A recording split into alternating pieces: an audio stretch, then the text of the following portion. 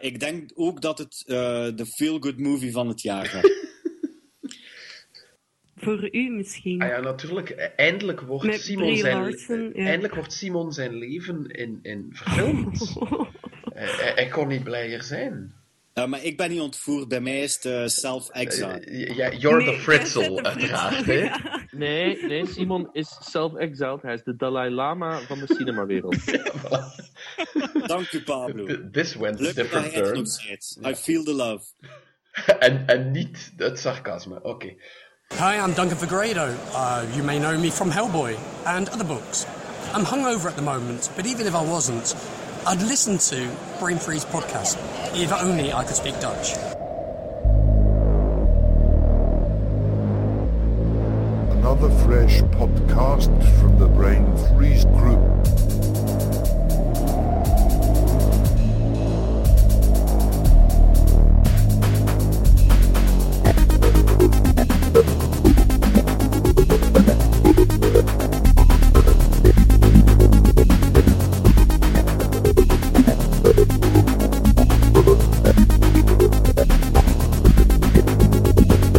Another fresh podcast from the Brain Freeze group. Welkom bij de Brain Freeze podcast. 4 nerds en 1 creepy gast die het hebben over alles comics. Allee, vandaag niet zozeer. Vandaag reiken we naar aanleiding van de 50ste podcast Awards uit. En we gaan het ook over de Oscars hebben, maar vooral over onszelf. De razzie voor de slechtste impersonation van Lemmy van Motorhead gaat naar... Nood! Rock'n'roll! De Oscar voor beste redhead starlet huilbui, Love. Dank u. Dank u.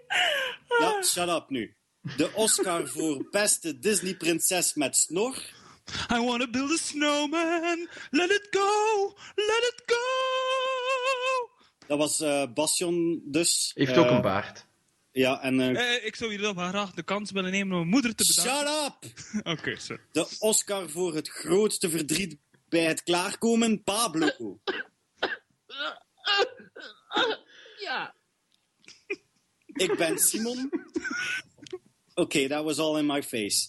Ik ben Simon en ik win alle Oscars voor speciale kindjes, want iedereen is een winnaar, maar ik steek ze weg waar jij ze niet halen durft. De Oscars, niet de kindjes. Het gaat dus over Oscars. En daar hebben we heel aandachtig naar gekeken. En dus kunnen we daar lang over praten. Maar misschien krijg je... Meer verheldering als je naar de special commentary Nonsense Track luistert. Die moesten we trouwens opnemen van Pablo. En wie het followt tot op het einde ervan, die krijgt een prijs. Ik spreek daarin over allergieën, dus het is heel leerrijk. Heel. Oké, we gaan dus... dit is eigenlijk 50.b. Of punt 2, punt 3, punt 0. Of dit is 1 en de commentary track is de subtrack. Ja, dat Maar die kan moeten ook. mensen dus nu gaan zoeken op Ja. Soundcloud. Ja. En ze Die- krijgen een prijs als ze uitluisteren, maar we zeggen niet wat. Ja. Waarschijnlijk is het een Maar slag in hoe- het gezicht Hoe tijdens kunnen ze dat facts. bewijzen dat ze het uitgeluisterd hebben? We zullen enkele heel specifieke vragen stellen. Ja. Oké. En wij zijn heel goed Over in allergieën. prijzen opsturen. Ja, heel goed. Moeten we daar geen Oscar voor geven? Ja, de Oscar voor het uitreiken van Best prijzen. delivery, ja.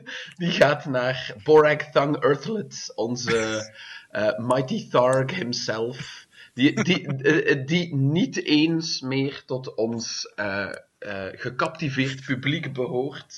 Want hij heeft wat betere dingen. Hij heeft wat betere dingen te doen, hè, man. Dat het over hem gaat. Als hij dit beluistert in zijn winkel, zou hij weten dat het nu over hem gaat.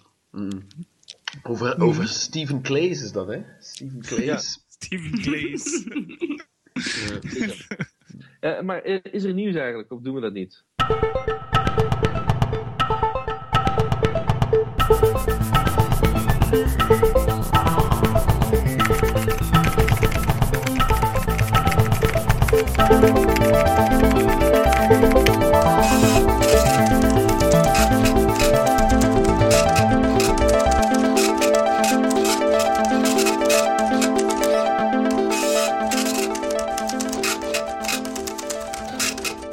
Ja, er is een beetje nieuws. Dark Tower is a go. Eindelijk in pre-productie. Joepie. Dus Stringer Bell en Mud, die spelen de hoofdrollen. Maar is Idris Elba eigenlijk Roland Duchesne? Ja. Oh, fantastisch. En Matthew McConaughey is zijn... al ploffen, hè? Wat zeg je? Oh no, a black dude playing a white dude. Ja. Het is een film, hè? Het is een film of gaat het nu een serie worden? Een film en een serie, en dan nog een film, en dan een film, en dan nog een serie. Dat was ooit de bedoeling, maar... But not a black dude playing a white dude. Ik denk dat het is zoals J.K. Rowling zei, er staat nergens in de tekst welke huidskleur hij heeft, denk ik. Of gaan ze er eigenlijk een comicreeks van maken? Nee, die is er al. En tussen haakjes, de belangrijkste tekenaar daarvan komt naar Facts. Fact Spring Edition. Jay Lee? Ja? Ja. Ja, maar je was Spring-editie? Ja, de Spring-editie. Spring ook? Dan mag je springen op iemand. Oh, jongens. En komt Spring ook? Gast. Bastion, shut up. Shut up, princess. Spring van de Sprolly. Let it go! Heb je uw prijs al gehad? Het is tijd om te vertrekken. En geen bedankingen meer, maat. Wat zei hij voor een trut? Maar mogen we wel de groetjes doen aan de mannen van de bloemenzaak? Want, hey, Guido! Rote! Voilà. Rozen, ja, rozen. Dus preproductie betekent dat ze eigenlijk niet meer terug kunnen? Nee, niet noodzakelijk. Nee, dat dacht ik al. Hè. Het zou nog altijd in het 100 kunnen vallen. Maar gezien Matthew McConaughey en Idris Elba gecast zijn... En dingen zit er ook nog altijd ergens in een producerende capaciteit achter. Hoe heet hij? De regisseur van Apollo 13? Ron Howard. Ja, die. Want die is eigenlijk de bezieler van het project, hè? Not. Ja. Weet je wat onze Matthew eigenlijk zegt als hij Love ziet? De Do Go On. Matthew McConaughey. Hey. Oké, en dan moet Bastion zwijgen? Ja, shut up now. Maar ik maak tenminste goede grappen. Ja, Trouwens, heeft er iemand van jullie... Naar de Oscars gekeken? Nee, die documentaire over die Superman-film van Tim Burton met Nicolas Cage. Ja, want Pablo heeft die met tegenzin bekeken, ja. Maar ik vond hem wel... Ja, kan best zijn, maar slecht. Ja, het was wel interessant om te zien, maar daar zaten ze al zo ver ook in hun pre-production, dus alles kan nog wel in het water vallen. Ja, maar het is dat ik ging zeggen. Vanaf het moment dat ze aan het filmen zijn, zit het meestal goed. Ja. Maar op het laatste moment kunnen ze ook nog altijd geen distributie vinden. Ik wil kijken hoe het met The Loft gegaan is. Ja, maar het is geen indie-film, hè, Dark Tower, dus het zit een studio al achter, hè, dus distributie geen probleem. Dat dachten ze bij The Loft ook. Ja, maar... Zo Loft. Fuck Erik van Looy, alsjeblieft, jong. Maar de Loft... Is wel een luisteraar van de Brain Freeze podcast, dus ik denk dat hij niet... Zit dat er nu weer in minder? Ja, je zit nu thuis te huilen. Simon ziet mij niet graag. Jongen, de scheefpoeper. De Loft was wel met Dread. Just saying. Huh? I'm just Ja, putting maar that out waarom there. speelde hij gewoon Dread niet? Ja, dat zou toch veel beter zijn? Maar jij wil ook gewoon dat die gast in elke film die nu nog uitkomt Dread speelt. Ja. Maakt niet uit of hij erin zit of niet. Hè? Je moet de Dread spelen. Ja, oké.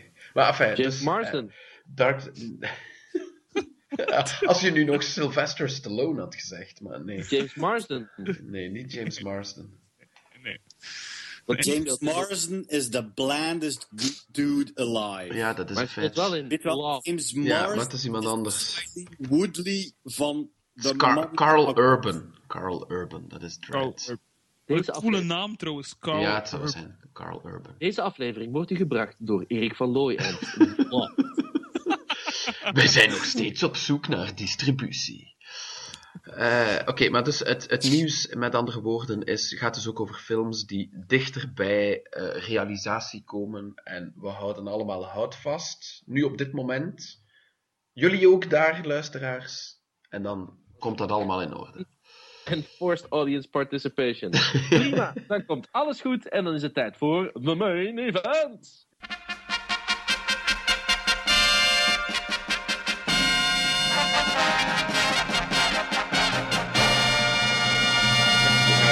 Laten vooruitgaan. Simon, jij steekt een monoloog af en over een half uur zijn we terug.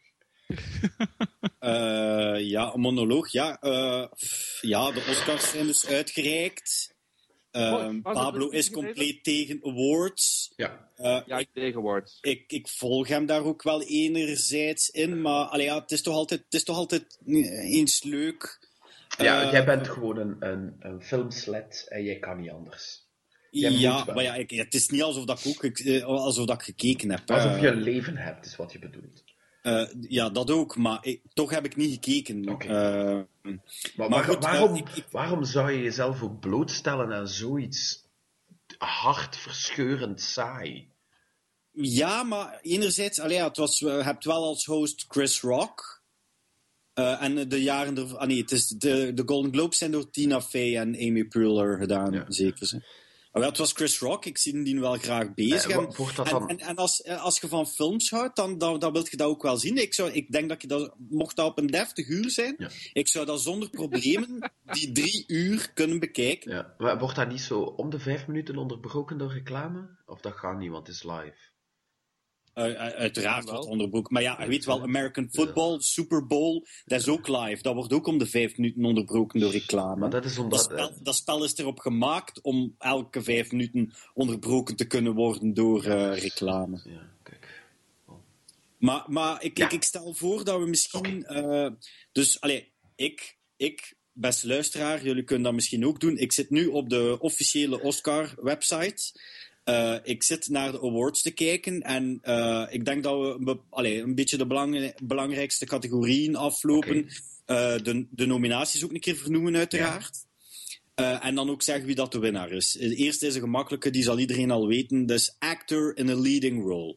De winnaar was uiteraard Leonardo DiCaprio voor The Revenant. Maar de andere genomineerden waren Brian Walter White Cranston voor Trumbo. Matt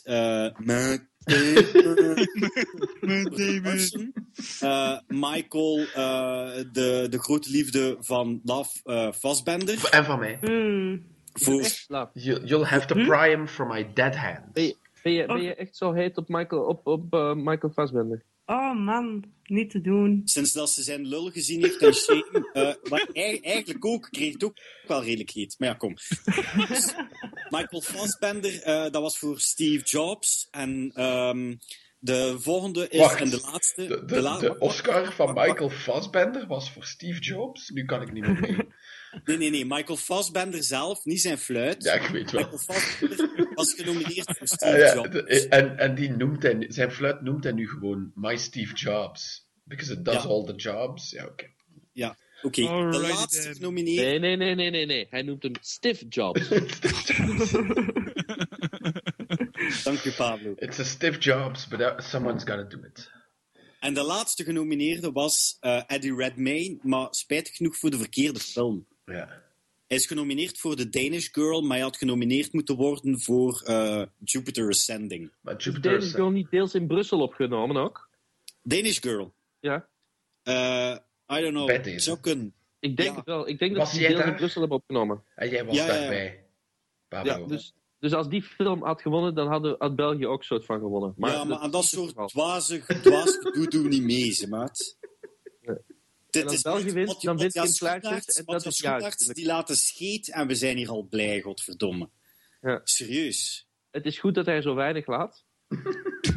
Ja, inderdaad. Maar, oké, wie heeft er hier eigenlijk al... Leonardo DiCaprio...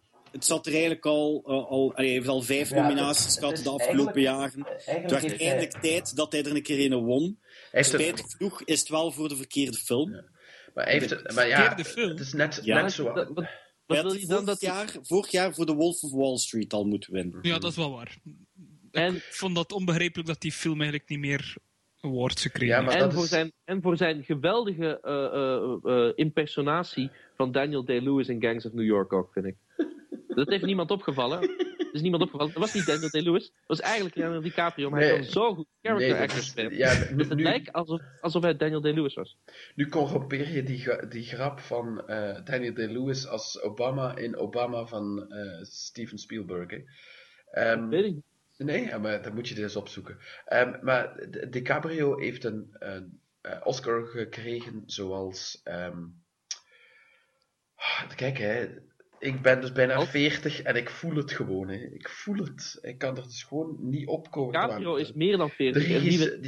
Ja, maar de regisseur van Wolf of Wall Street is... Martin Scorsese. Ik ging er dus in geen miljoen jaar op gekomen zijn. Die heeft ook... En die heeft zijn eerste prijs ooit gewonnen in België. Dus als Scorsese wint, dan wint België ook een beetje. Maar je klinkt als VTM nu, man. Maar is dat echt serieus? Scorsese heeft die nog altijd geen Oscar? Ja, maar nee, die heeft een Oscar gekregen voor, wat was het daar? Niet The Revenant, maar het klonk ook zoiets. De remake van een Japanse film. En dat was totaal belachelijk, maar op dat moment was er net zoals met DiCaprio, was natuurlijk dat iedereen aan het zagen was, van ja, maar waarom heeft Scorsese nog geen Oscar gekregen? En dan hebben ze hem... Samurai met DiCaprio in de rol van Tom Cruise. Maar The Last Samurai was Edward Zwick. Ja, maar... De luisteraars niet meer. Ja, dus... maar dus voor Hugo Cabret heeft hij een Oscar gewonnen. Voor die... ja, maar daarvoor had... Ja, maar dat was niet voor regisseur. Het was specifiek voor beste regisseur. En dat was dus voor een remake van een Japanse film die uiteindelijk bijzonder onopvallend was. Niet zoals Goodfellas of Taxi Driver of weet ik veel, waar hij nooit de Oscar-erkenning voor gekregen heeft. Want toen zaten ze met een hoofd in een gat. Niet dat ze nu nog altijd met hun hoofd in een gat zitten, maar goed. Shutter Island, nee. Wat zeg je? Shutter Island? Ja, die bezig, ja. Shutter Island. Maar dat is geen remake, toch? Dat is geen remake? Ik denk dat hij het over The Departed ja, hebt. The Departed. Heeft hij daar een Oscar en dat was trouwens een remake van Infernal Affairs. Dat is een Hongkong-film, ja. Weet je, al die Aziaten, dat is allemaal hetzelfde. You knew it. Alsof de Aziaten nog niet genoeg geleden hebben met al die racistische opmerkingen op ons. Ja, you're racist. Laf zegt iets van. Pablo, jij hebt pas nog dat is, fout, hè, ja. De fout van nood. Pablo maakte Oké, maar nu hebben jullie genoeg tijd gehad om te lopen. Pablo, stop. Nou, zeg sorry. Ik zeg zeker sorry. Maar dan moet jij ook sorry zeggen over de racistische opmerkingen aan het adres van andere Aziaten die je al hebt. Ik ga deze categorie afsluiten door te zeggen... Trumbo, ik had er nog niet eens van gehoord. Het is een ongelooflijk goede film. Oké, als jij het zegt. Ja, The Martian is inderdaad een heel goede film. Love, zwijg.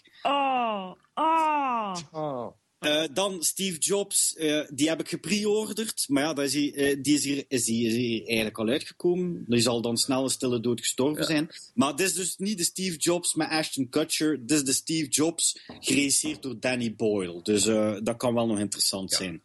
Danish Girl is van, als ik me niet vergis, Scott Hooper. Is dat die van The King's Speech, alleszins. Die heb ik ook al gepreorderd, maar is hier ook nog niet uit. Met de meeste van die films allemaal. Oké, volgende categorie. Actor in a Supporting Role. De winnaar is Mark Rylance voor Bridge of Spies, die een ongetwijfeld grote kutfilm van Steven Spielberg. Wow. Die is juist wel goed, hè, Bridge of Spies. Al de vorige films zijn kak, want die is dus wel echt goed, hè, Bridge of Spies. Allemaal, hè? Have you watched it? Maar het is Spielberg. No, you didn't watch Bridge of Spies. En trouwens, Mark Rylance, actor in a supporting role, totaal terecht. Maar dat kan ik wel geloven. Maar er is altijd wel iets goed te vinden in een Steven Spielberg film. Hier hebben ze de supporting role gevonden. Case closed. Case closed. Next. Nee, maar wacht. Wie waren de andere nominees? En daar zit er een tussen die volgens mij had moeten winnen. De andere nominees waren Christian Bale voor The Big Short, die er ook nog niet uit is. The Big Short gaat een heel interessante film zijn. Speelt zich af tijdens de financiële crisis in 2008. Dus hot topic. Die heb ik ook al gepreorderd op Amazon. Dan had je nog Tom Hardy in The Revenant. De persoon die volgens mij had moeten winnen hier. Speelt hij de beer? Ja. Van Mark Rylance beter dan Tom Hardy.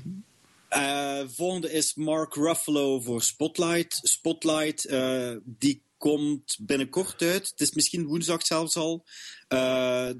Spotlight volgt een groep ouderwetse onderzoeksjournalisten, niet zo lang geleden zelfs nog, toen dat die onderzoek deden naar grootschalige pedofilie in de Amerikaanse kerk. En dan als laatste heb je nog Sylvester Stallone voor Creed. Die was de grote favoriet. Iedereen wou dat hij een Oscar zou winnen. Iedereen dacht dat hij dat ging winnen.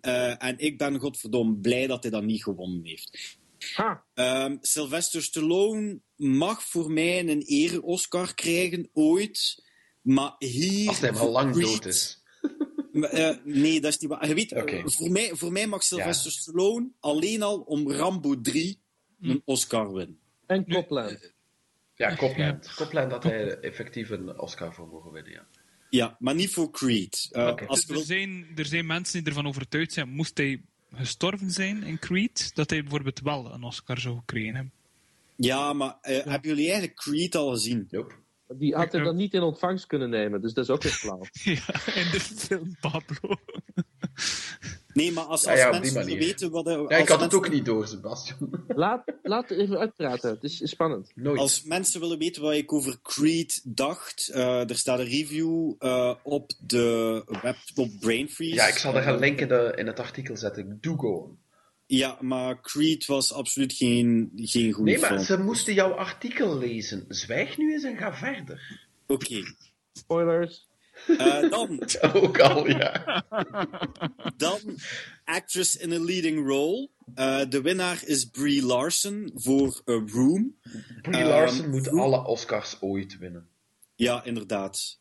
Alhoewel ik prijzen voor Brie Larson ook best wel cheesy vind.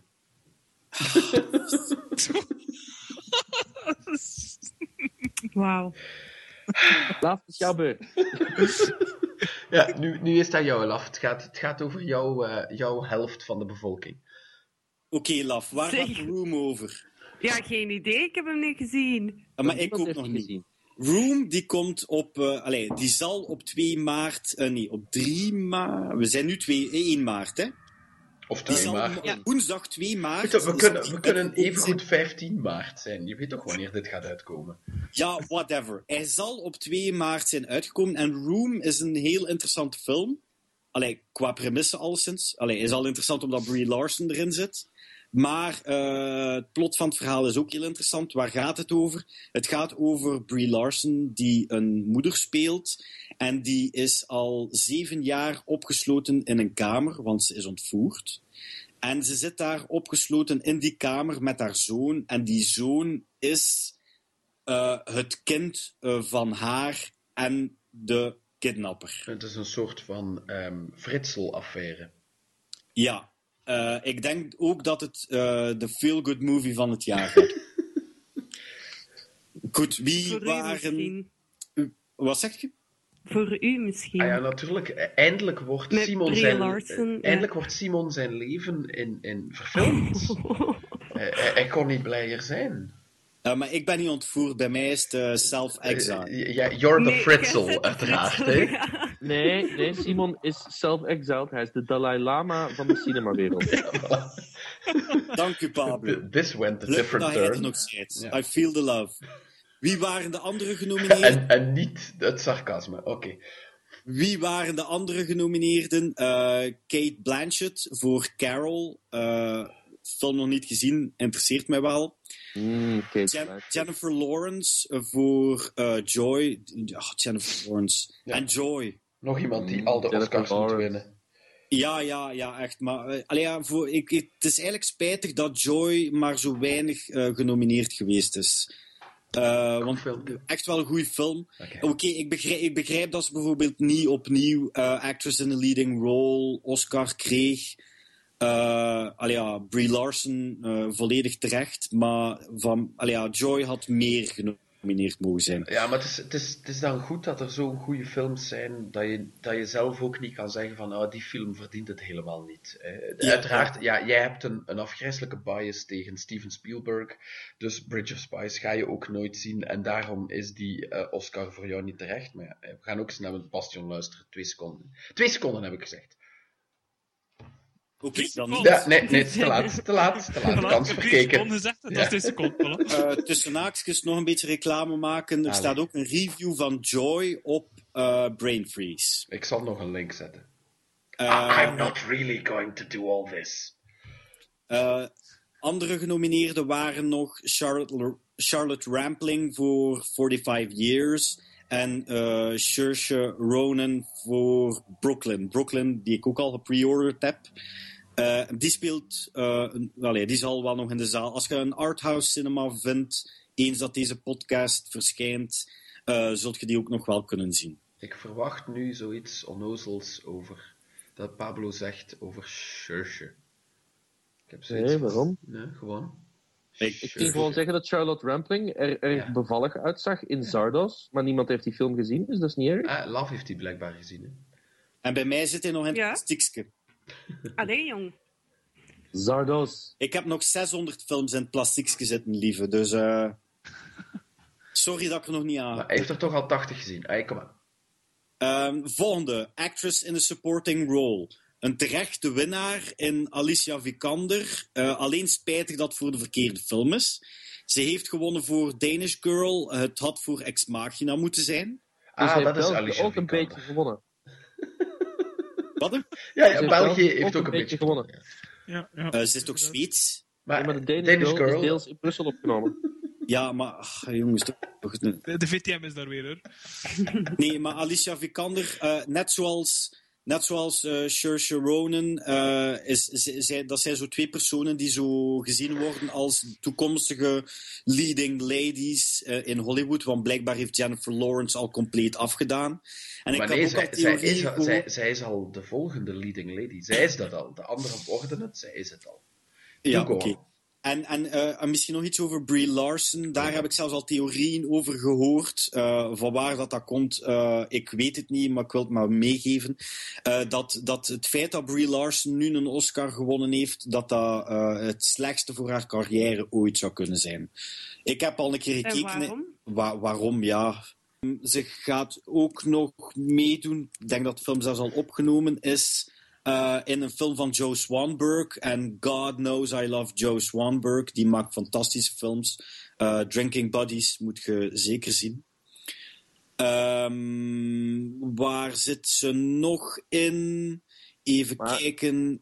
Ze loopt dus het risico een volgende Halle Berry te worden. Die na haar Oscar ook in allemaal betrekkelijk oninteressante films zat. Ja, dat is het eigenlijk inderdaad. Maar ik zeg het, ze zit al in Kong Skull Island. Dat is wel high-profile film. Kan altijd floppen, uiteraard.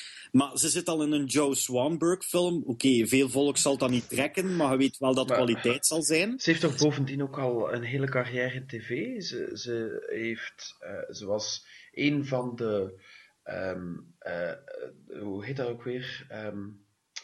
Van de hele cast van Community, daar zat ze de hele levensduur van Community in. En ze was een belangrijke supporting role in Mad Men. Zelfs als films daar niks doen, dus gewoon verder in tv. Ja. Trouwens, mocht er nog iemand een erectie krijgen van Brie Larson, even haar echte naam meegeven. Dat is Brianne Sidonie Dessaulnier. Nou, dat is al een pak minder. Als jij het zegt. Maar wie speelt die in Community? Community is... sexy girl Rachel. Dat is niet Rachel. Ja, ik weet niet meer hoe zij heet. Ik zit niet met Brit. Ja, het is niet Brittany, maar die andere. Niet Britta, maar de andere, ja. Niet met de Annie. Annie, ja, dat is het. Dat Annie is Addison. Dat zegt niet Brie Larson. Heb ik het over de verkeerde Dat is persoon? Alison Brie. Ach, godverdomme. Ja, kijk. Even I can be wrong. Ja, fout van notes. Ja, blijkbaar. Ja. Maar Brie Larson speelt wel Rachel in Community.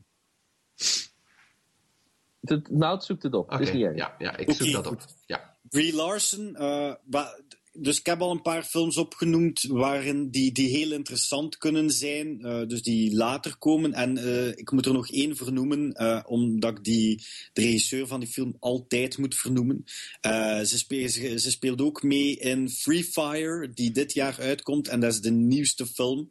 High Rise moet eigenlijk nog uitkomen, maar het is al de volgende film van Ben Wheatley. Ben Wheatley van High Rise, Kill List, Down Terrace, A Field in England, Sightseers, allemaal geniale films. Over naar de volgende categorie? Ja. Hebben ze allemaal... Nee. We waren nog bezig met actress in the supporting role. Ja. Dus juist. Ja, maar je werd altijd onderbroken. Dat is heel vervelend. Ja, inderdaad. Oké. Alicia Vikander heeft dus gewonnen, maar voor de verkeerde film. De andere genomineerden waren Jennifer Jason Leigh voor The Hateful Eight. En Jennifer Jason Leigh was daar gewoonweg fantastisch in. Wie hadden we dan nog? Rooney Mara voor Carol. Over Rooney Mara gesproken. Ik denk dat ik wil echt dat David Fincher nog de 2 andere films in de Millennium-reeks doet. En met Rooney Mara. Want Rooney Mara was wat mij betreft een veel betere Lisbeth Salander dan Noomi Rapace. Ja. Controversiële uitspraak of niet, ik weet het niet. Nee, je hebt gelijk. Ja, ga verder. Wie was er dan nog? Rachel McAdams voor Spotlight en Kate Winslet voor Steve Jobs. Is dat hoe je dat uitspreekt? Hey, ik ben de creepy dude deze aflevering, dus... deze aflevering? Winslet. Okay. Ja, de Winslet. Ja, nu is het echt wel... Ja. Zeg maar. Ik vond Kate Winslet in het begin van haar carrière super irritant, maar ik heb haar leren appreciëren. En zij is trouwens het beste in de Divergent-reeks. Van de acteurs uit Divergent-reeks, bedoel je? Ja. Reeks. Ja, sorry. Maar nu is het wel aan Love, want nu is het iets voor haar. Yay. Love, rent maar, want we zitten aan animated feature film. Ja, ik heb niet alle films van deze categorie gezien. De winnaar is Inside Out. Dat is een hele goede film. Maar ja, de andere genomineerden zijn Anomalisa, moet bij ons nog uitkomen. Boy in the World. Eigenlijk zouden we die nu gaan kijken, of jij zou die gaan kijken. Of tenminste, als mensen willen weten wanneer die gekeken wordt door mensen van deze podcast, luister naar de commentary track, dan wordt het heel duidelijk uitgelegd. Dus Shaun the Sheep movie en When Marnie Was There. Nu, wat aan mijn probleem een beetje is met animatiefilms bij de Oscars, is dat die niet veel respect krijgen. Ik vind verschillende interviews terug waar de juryleden ook zeggen dat ze zelfs niet alle genomineerden bekijken. Dat eerder zoiets is van wat vindt mijn nichtje, wat vindt mijn dochter leuk, of mijn zoon of neef. En dan krijgt die film dan een prijs. Wat dat vorig jaar ook heel duidelijk was met Frozen, wat eigenlijk een geweldige kutfilm is. Maar bij deze... Ik denk dat Bastion niet akkoord is. Ja, maar dan is Bastion gewoon verkeerd. Maar bij deze hebben we op zijn minst nog wel geluk dat Inside Out wel een goede film is. Maar het is gewoon jammer, want het is ook heel raar om een film zoals Inside Out naast Anomalisa te zien. Want het is een categorie van animatie, maar animatie op zich is geen genre. Dat is een techniek. En ik snap wel, dat je daaronder verdeelt, maar ik denk dat een film zoals Anomalisa, ik kan het nu niet zeggen, want ik heb hem nog niet gezien, maar die zou evengoed wel eigenlijk in een andere categorie ook mogen zitten. En dat is iets dat je nooit bij de Oscars gaat maar het is het grote probleem aan heel die awards en aan zoveel awards. is, je hebt wat uiteindelijk de Oscars daarmee perpetueren, is je hebt films en dan heb je de rest. Ze hebben bijvoorbeeld ook 1 categorie voor buitenlandse film. Hoe racistisch kan je zijn? Ja. Alsof buitenlandse film een genre is. Alsof animatiefilm een genre is. Dat is geen genre. Anomalisa, dat is, volgens mij is dat een film die dan eerder bij een drama moet, als je er labels op wil kleven. Inside Out is dan zo, ook een beetje een drama. Maar het is niet omdat die getekend zijn, of met de computer of whatever, dat die daarom in een andere categorie moeten zitten. Die moeten dan gewoon tussen The Revenant en Joy en wat weet ik allemaal staan. Maar dat doen ze niet, vind ik. Maar het is altijd heel erg cliché wie dat de genomineerde gaat zijn en heel erg cliché wie dat de winnaar gaat zijn. Ook met de animated shortfilms. Ja, maar wacht even, Simon.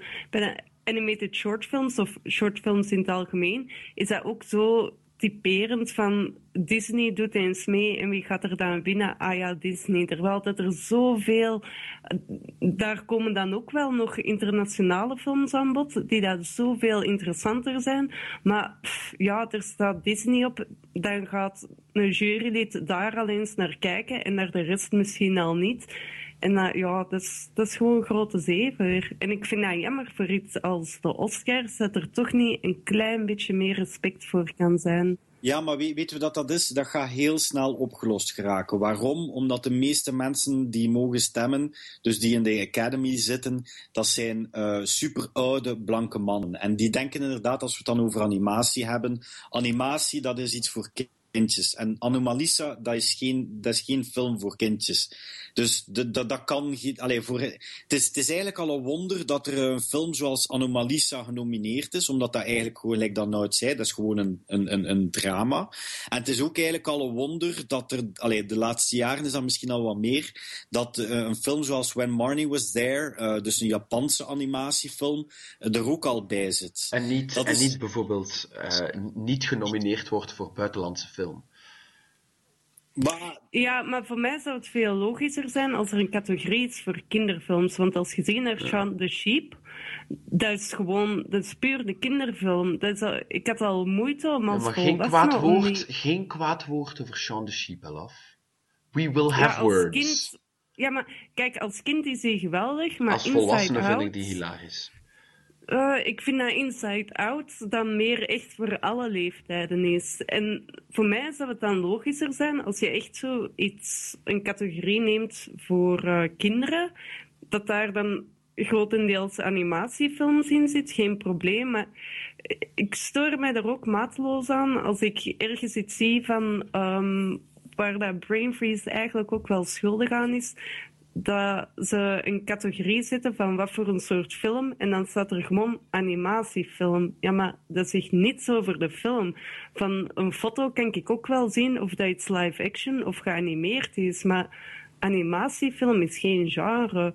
Comicbooks zijn ook geen genre, hè? Dus ik vind dat enorm irritant. Is dat geen genre? Nee, you're preaching to the choir, bedoel ik gewoon. Hallo? To the converted. The choir. The choir. The preaching to the choir. Nee, dat is een uitdrukking. Preaching to the choir. Preaching to the converted is een uitdrukking. Nee, dat is niet. Nee. Wel, preaching to the converted is een uitdrukking. Nee. Preaching to the choir. Yes. The choir moet... Oké, ja. Ja, Best Picture.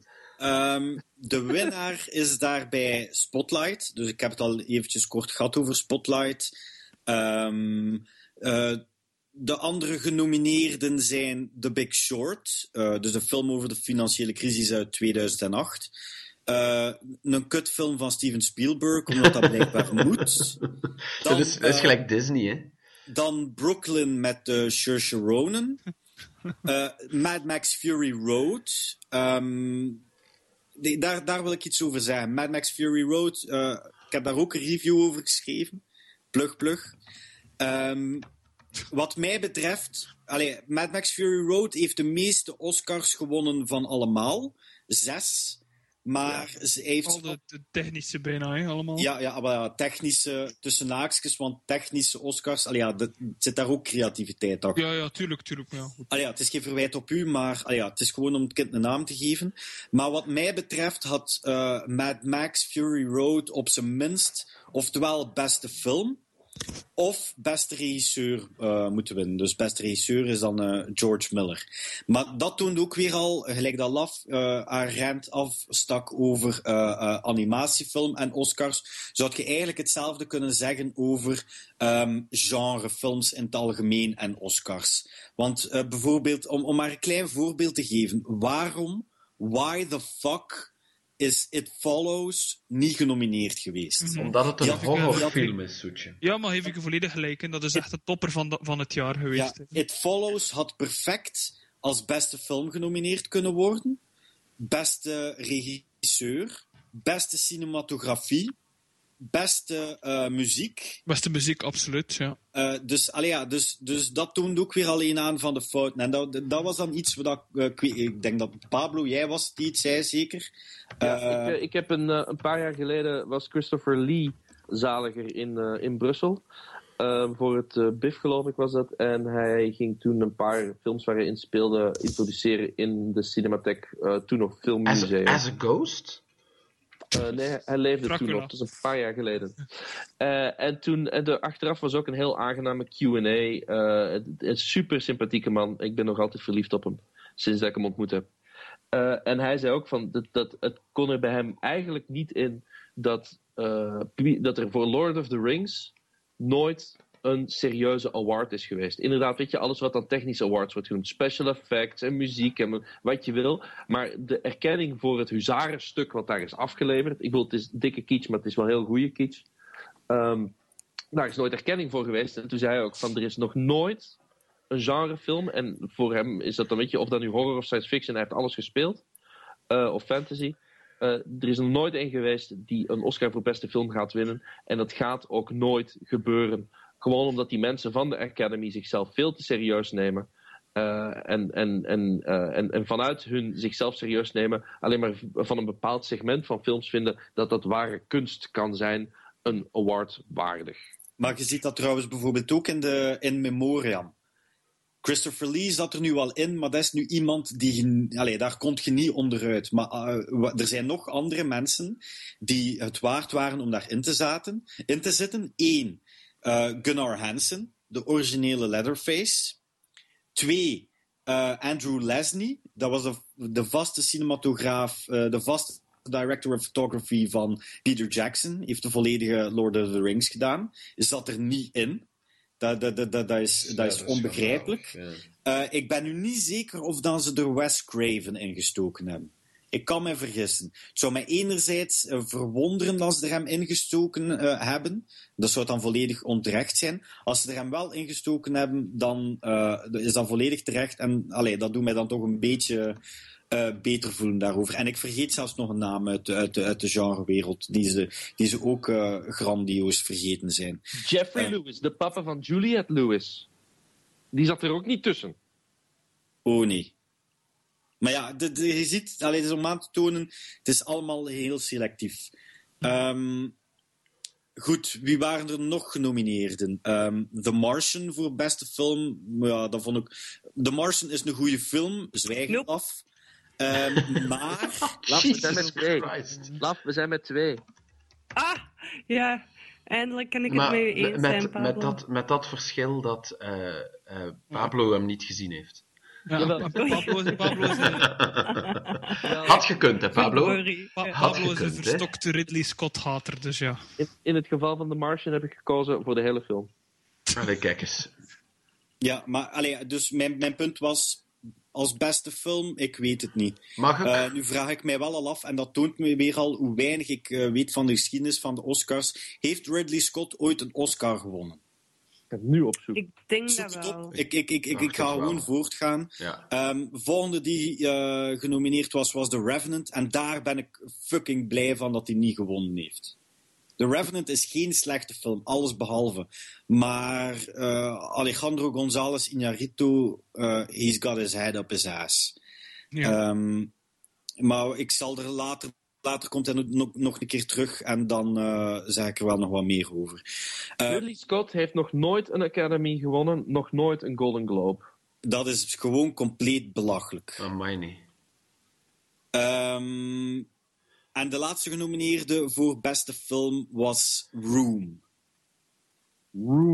Ja, daar heb ik het al over gehad. En dan, Best Cinematography, de winnaar, en volledig terecht, en al 3 jaar op rij, dat komt niet veel voor, Emmanuel Lubezki voor The Revenant. Er is The Revenant, een van de redenen waarom dat die film nog zo goed is. Het ligt niet alleen uiteraard aan hem, maar het ligt eigenlijk maar voor een groot stuk wel, is aan de cinematografie van Emmanuel Lubezki. Lubezki, van wat moet je die kennen? Die is de vaste cinematograaf van de meeste films van Terrence Malick. Films die jullie misschien meer kennen. Lemony Snicket. Lemony Snicket is een fantastische film. Daar heeft hij ook de cinematografie voor gedaan. Is ook een beetje de vaste cinematograaf van Alfonso Cuarón. Iñárritu dus ook. Want Birdman was ook voor hem. Vorig jaar heeft Lubezki ook voor Birdman gewonnen. Graffiti had je al gezegd, hè? Welke? Graffiti. Ja, met die astronaut in de ruimte. Dat je misselijk wordt als je hem kijkt. Ah ja, Gravity, ja. Graffiti.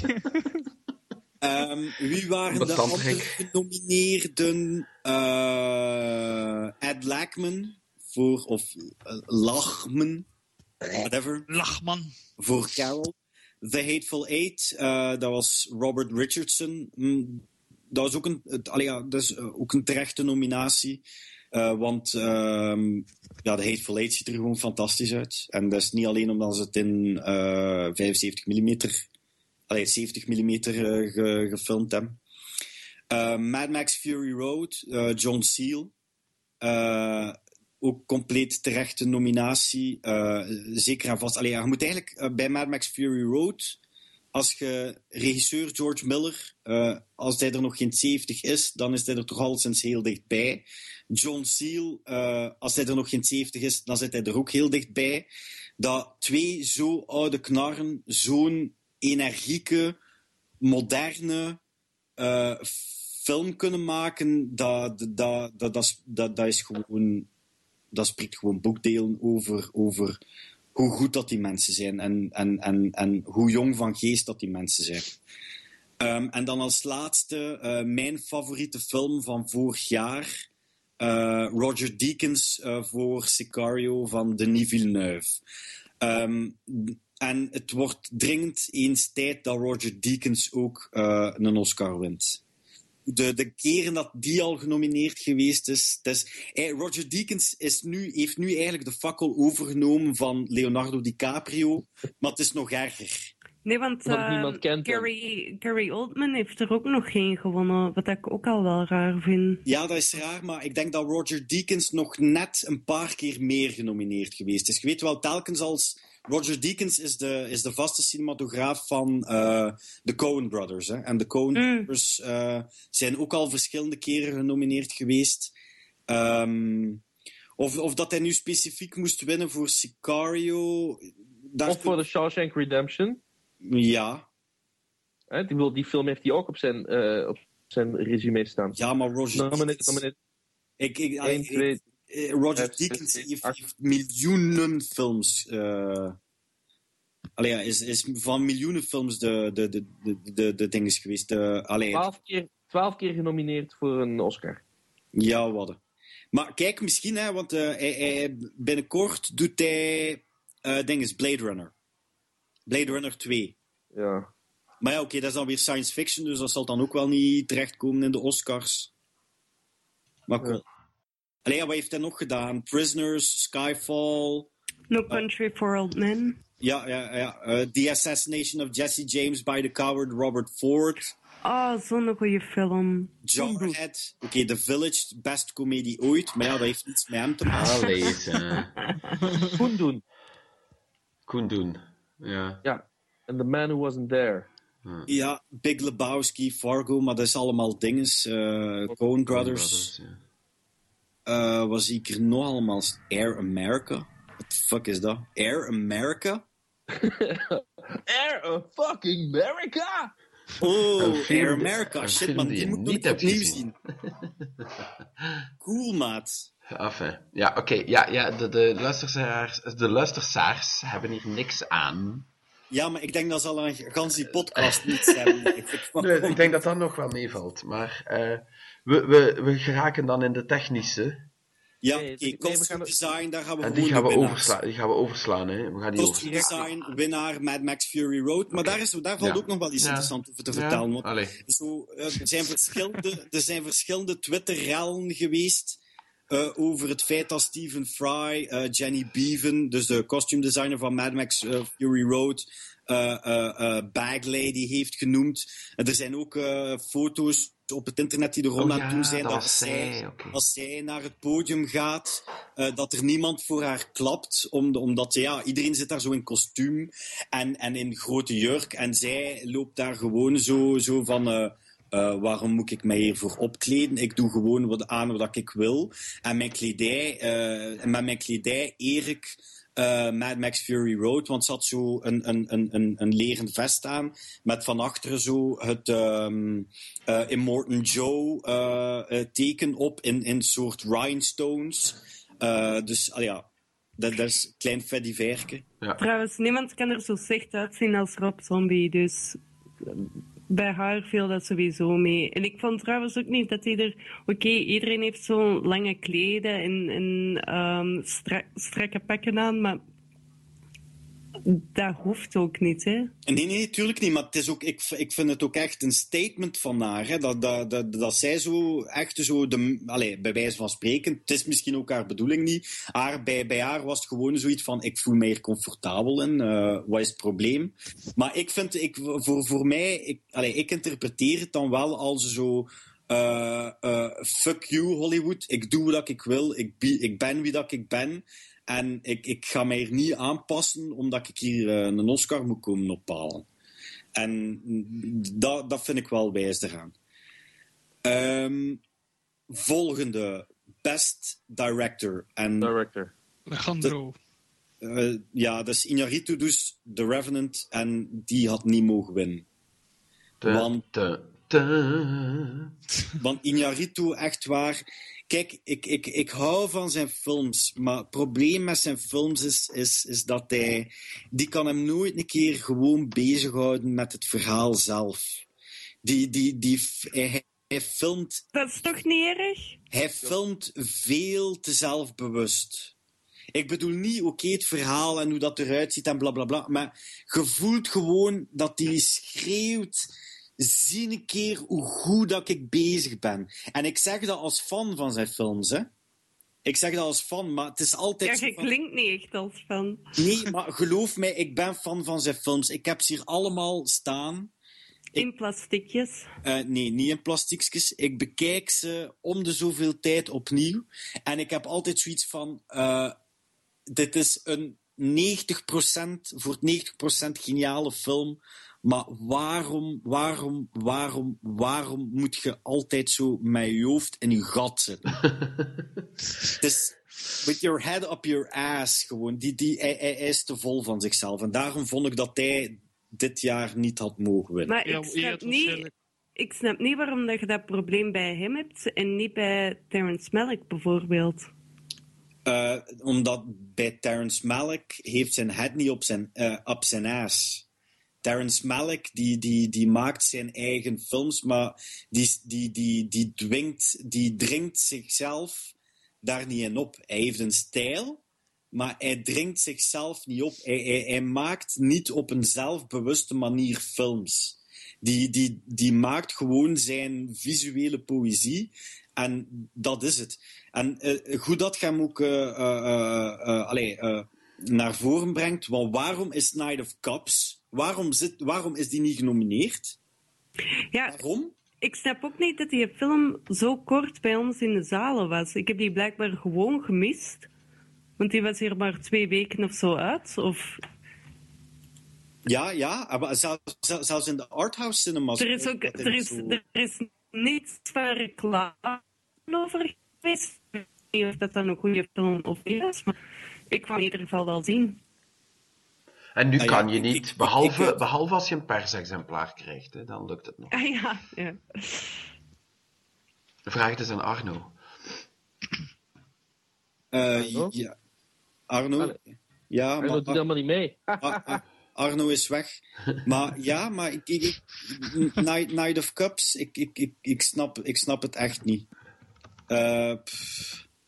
Ik ging er nog iets over zeggen, maar ik ben het uiteraard weer al vergeten. Dat is niet erg. In ieder geval, Birdman was aanstellerij. En de acteurs hebben de film recht gehouden.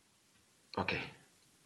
Ik vermoed dat jij eerder George Miller had als winnaar. George Miller als koning van de film. En van de Academy.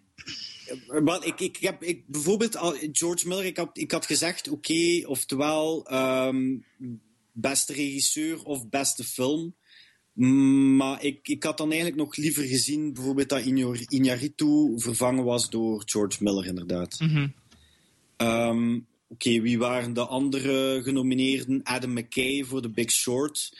Adam McKay, The Big Short, is eigenlijk wel een beetje een speciale film van hem. Want Adam McKay is vooral bekend voor dingen zoals Anchorman. Hij komt zo een beetje uit die Judd Apatow humorstal.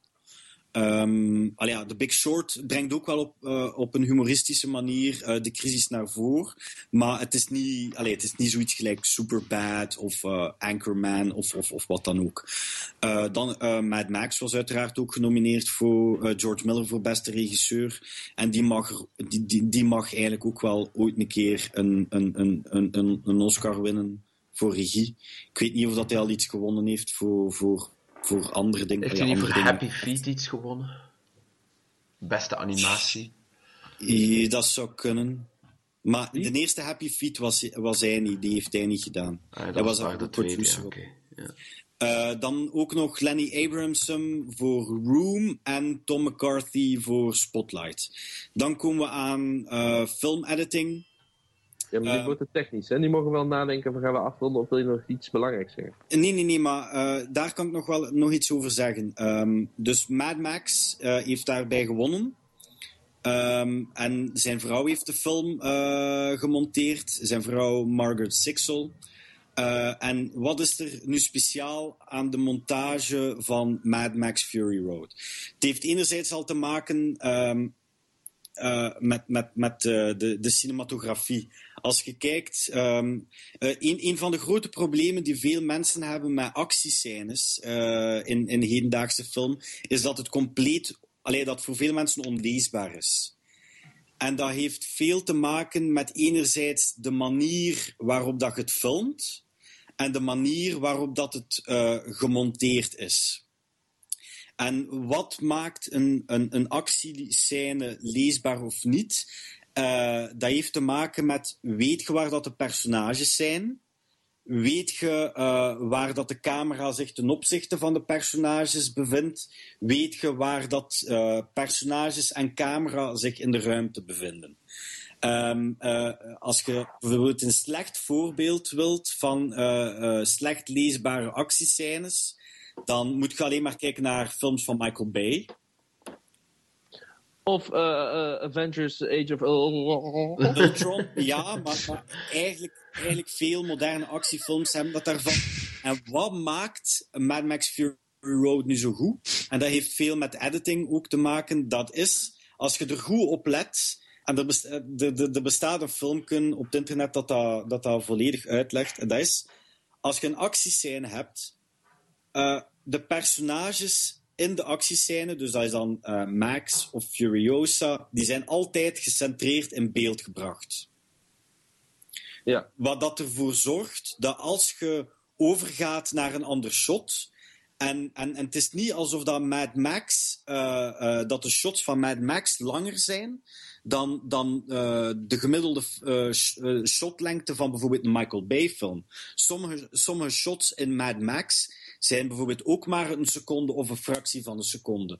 Maar de reden waarom dat altijd leesbaar is omdat als ze een edit maken van het ene shot naar het andere, de personages zijn altijd gecentreerd.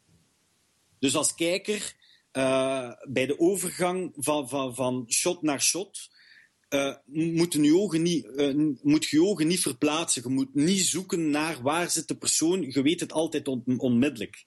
En dan door een camerabeweging kun je de personages zien verplaatsen in de ruimte. Dan weet je ook hoe dan ze zich in de ruimte bevinden. Op dat moment maakt je weer een cut. En de volgende shot is dan opnieuw personages gecentreerd. En zo kun je dan spelen met, als je dan shot-counter-shot hebt, ook personages zijn altijd gecentreerd. En je weet altijd, en dat zorgt er ook voor dat alles perfect leesbaar blijft. En dat maakt ook een goede actiescène. En dat is ook een van de redenen waarom dat mensen zo goed en zo enthousiast reageren op Mad Max Fury Road. Ha! Is iedereen nog wakker? Ja, Allah. Dat is super interessant. Boeiend. Ik vind het ook wel interessant, maar... Ja, maar mensen die hier naar luisteren, dat zijn de echte fans. Ja, maar dus dat vond ik geweldig. De eerste DVD die ik ooit heb gekocht in mijn leven, dat was van Fight Club. En toen had ik nog niet eens een DVD-speler, maar daarna had ik wel een DVD-speler. En toen keek ik die film. En toen had ik de commentary track.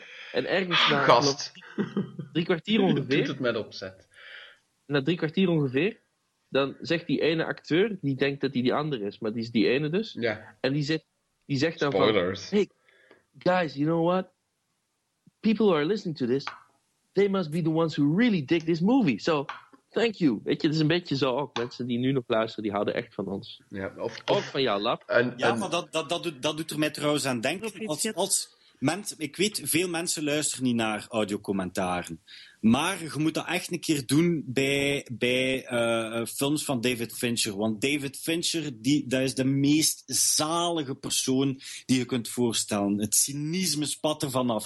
Het is zo bijvoorbeeld in de commentary track van Gone Girl, op een bepaald moment spreekt hij zo over kritiek die er kwam op de film.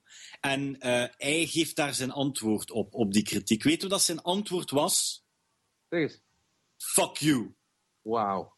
Nee, maar echt, je kunt zeggen dat is prepuberaal gedrag, maar luister naar die Fincher is geniaal. Fincher is geniaal. Dat is trouwens Edward Norton die dat zegt in de commentary track. Commentary. Je bent weer Malkavian aan het kanaliseren. Je moet daarmee ophouden, Pablo. Dat is slecht voor de gezondheid. Oké, dan. Hey, en weet je wat ik ook een bijzondere prijs vind? Ik weet het niet, maar zeg het mij. Zeg het mij, want ik wil het weten. De echte? Oscar, is het dan een jongen die Oscar heet, die zijn iemand geven? Ennio Morricone, die heeft, die maakt al veel te lang muziek. Veel te lang. Hij mag het nog langer doen. Ja. Maar in 2007 heeft hij wel zo eentje gekregen voor heel zijn oeuvre. Ja, zo'n honorable... Zo'n algemene van, we willen er vanaf zijn. De oeuvreprijzen zijn heel erg zo van, oké, dan hebben we dit gedaan, nu mag je weer naar huis. Maar hij heeft er nu gewoon een echte gekregen. En het is niet dat hij zo vaak genomineerd is geweest, maar hoe lang maakt die man niet al epische soundtracks eigenlijk? Al langer dan wij samen leven, Pablo. Hij komt binnenkort naar Gent. Woep, woep. Is dat niet de tweede of de derde keer dat hij naar Gent komt? Maar ik geef het maar beter.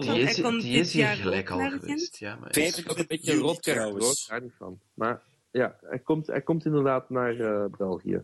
Nee, naar Gent. We zijn alle gaan en we nodigen alle luisteraars ook mee. En daarna kunnen we naar deze geweldige comicshop in de buurt ook gaan. En maar die is niet in de buurt, die is in Sint-Niklaas. Dat is nog een eindje lopen, hè. Oh. I knew you would say that.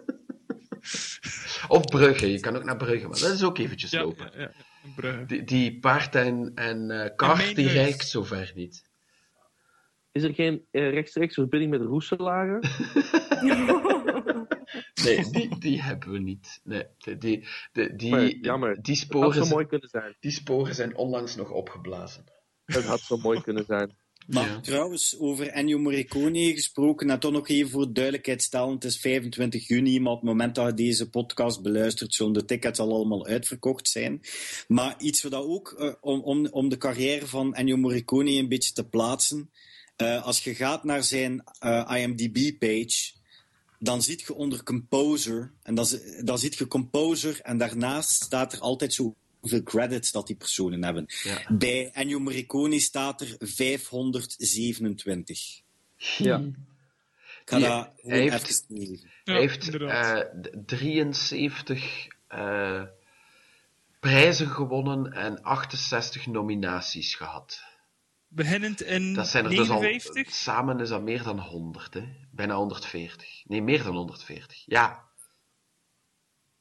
En nog nooit een serieuze Oscar. Maar nu wel, hè. Nu wel, ja. Nu wel, hè, ja. Ja. Oké, volgende categorie. Foreign language film. Gaan we gewoon de winnaar Son of Saul vermelden. Niet gezien. Ik weet niet Ik wat ook dat niet, is. maar hij blijkt heel goed te zijn. Wel heel hard ook, want het gaat over de Holocaust. Dus... Het is ook een buitenlandse trailers film, waren hè. In die categorie zitten ook bijna alleen maar van die gigantisch harde films waar niemand echt graag in de zin van we gaan eventjes een filmpje opzetten. Die steken ze zelden in die categorie. Inderdaad, wat je zegt, het is inderdaad waar. In de categorie beste film, het is gewoon interne markt, maar dat is dan drama, maar er zit altijd zo met een lach en een traan De erbij. feel-good En die Oscar buitenlandse materiaal. films, Ja. die buitenlandse films, die moeten allemaal zo ineens zo Italiaans neorealistisch zo. Iedereen gaat dood en Ja. heeft geen eten films zijn. Ze gaan dood en ze hebben geen eten. Dat is echt kut. Ja, het zal je maar overkomen. Ja. Het is gewoon niet eerlijk dat die films tussen de rest komen. Nee, dat is, Maar die moeten dat is gewoon, puur zever die moeten eigenlijk. gewoon hè. tussen de anderen staan. Hè. Maar ja, Natuurlijk, dat is... Maar de Oscars blijft natuurlijk wel een Amerikaanse instelling. Hè. Ja, maar toch... Allee. Ja, maar als je dan bijvoorbeeld ziet dat Kristen Stewart als eerste buitenlandse een César kan winnen, van de Franse chauvinisten dan nog, dan heb ik ook wel zoiets van Oscars, doe een keer wat moeite. Ja, en jij gaat moeten emigreren naar Frankrijk vooral. Nee, dat ga ik niet. Eindelijk een land waar ze Kristen Stewart ook willen. Oh, fuck you, maat. En het is niet alsof ze in Berlijn zo Duits doen, of in Venetië zo Italiaans, of in Cannes zo Frans. Ja, inderdaad. Nee, en kan in tegendeel. Denkske, kijk, hij namen hem uit, maar hoe heet ik dat niet dat dat zo erg is? Die met zijn haar. Ja, die met zijn...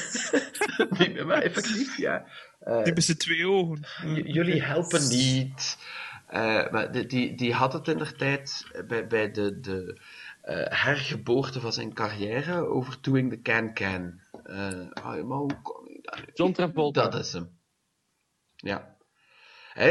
Daar doen ze niet liever dan niet-Frans films over zweldigen met prijzen, over stelpen.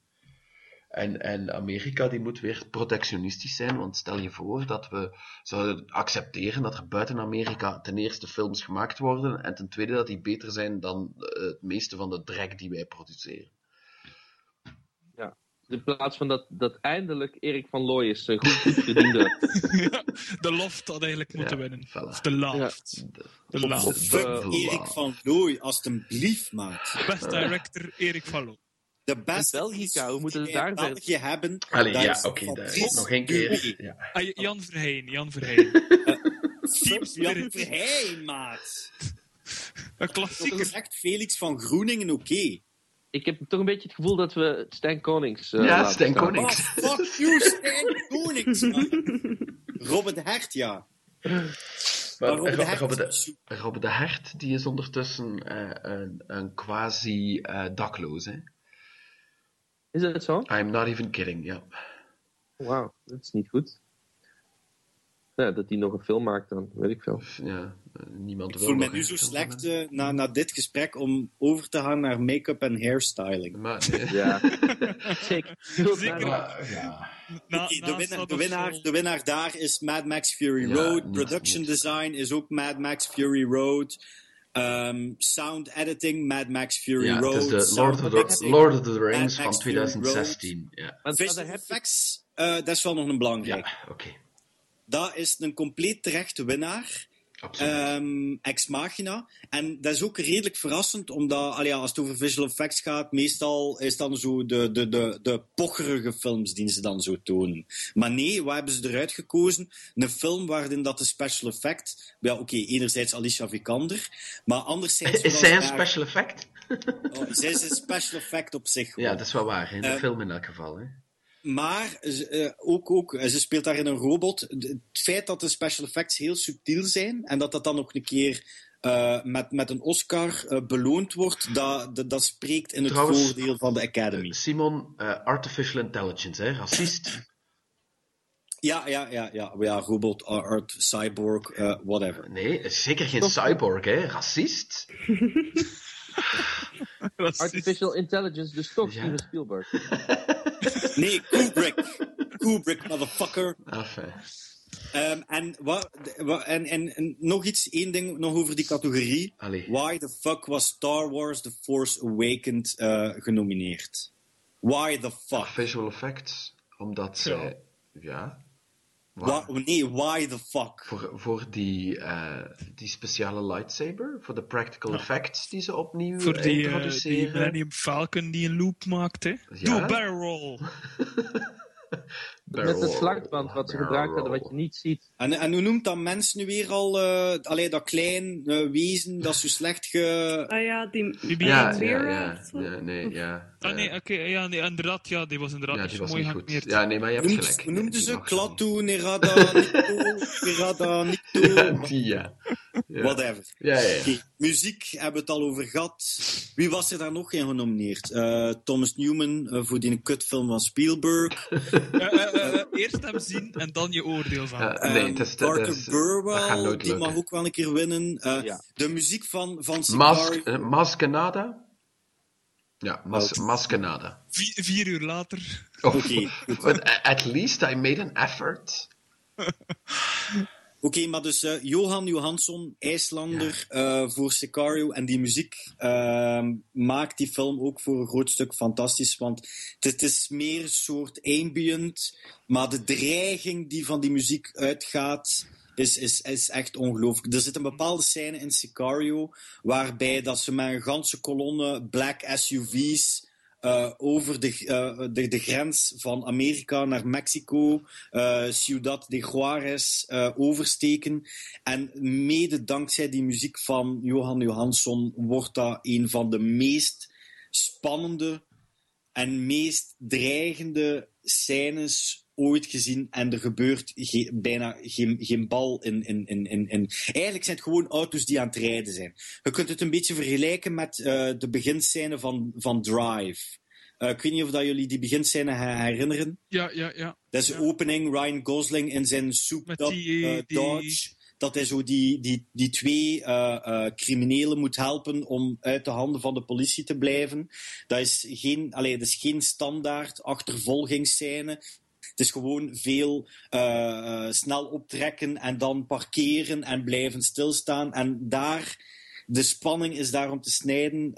Die scène in Sicario kunt je een beetje daar Hoe heet dat nummer eigenlijk weer in Drive? Dat nummer in het begin. Het nummer I Fell Asleep Halfway Through. Kom, volgende. Nightcall van... iets met Orski. Kavinsky? Amatorski. Nee, niet Amatorski. Het is iets Stravinsky-achtig. Kavinsky. Ja. Ik mis hier It Follows al tussen deze lijst. Ja. Maar dat is dan de... Ik ben eventjes op de naam aan het komen van die band. Disaster Piece, denk ik? Ja, maar ik denk dat maar 1 persoon is trouwens. Ah ja, oké. Voilà. En die dus heet, eigenlijk moesten die hier tussen staan, hè? Of moest hij hier tussen staan? Ja, en eigenlijk, ja, ik zat zelf ook nog te denken, wie had er eigenlijk ook nog mogen tussen staan? Qua film Starry Eyes, maar Starry Eyes is misschien hier wel in 2015 uitgekomen, maar in Amerika was al 2014. Maar als je fan bent van muziek, dan kan ik u alleszins ook Starry Eyes aanraden. En van mij part had Starry Eyes in 2015 ook een Oscar voor beste film mogen winnen. Maar dit terzijde. Dan Writing Original Screenplay. De winnaar is Spotlight. Wat was er nog genomineerd? Die een kutfilm van Spielberg. Wat dat voor... AI. Oh nee. Wat dat in deze categorie mogen winnen voor mij... Oké, veel van de films heb ik uiteraard nog niet kunnen zien. Welke heb ik gezien? Ex Machina, die had van mijn part mogen winnen. Want Alex Garland is een fantastische schrijver. Het is niet zijn eerste scenario. Maar gewoon ook al het feit Ex Machina, dat was mijn nummer 2 van vorig jaar. En het was heel nipt met Sicario. Inside Out heb ik nog niet gezien. Straight Outta Compton heb ik ook gezien. Maar Straight Outta Compton is zo een beetje zo de excuusneger van deze Oscars. Zo. Straight Outta Compton is trouwens zeer aan te raden. Behalve dan het feit, ze gaan wel heel licht over het misogyne gedrag van die groep. Maar voor de rest is het wel eigenlijk wel een goede biopic. Documentary... Ja, daar kan ik eigenlijk ook... nee, short. Over de shorts kan ik niet zeggen, maar documentary feature. Wat heeft er gewonnen? Fucking Amy. Ja, joh. Dat is belachelijk. Nee, dat zijn de Oscars. Dat is de Oscars. Wat had ik moeten winnen? Ja. The Look of Silence van Joshua Oppenheimer. Joshua Oppenheimer, die was het vorig jaar of het jaar ervoor, was die ook al genomineerd. En dat was dan voor The Act of Killing.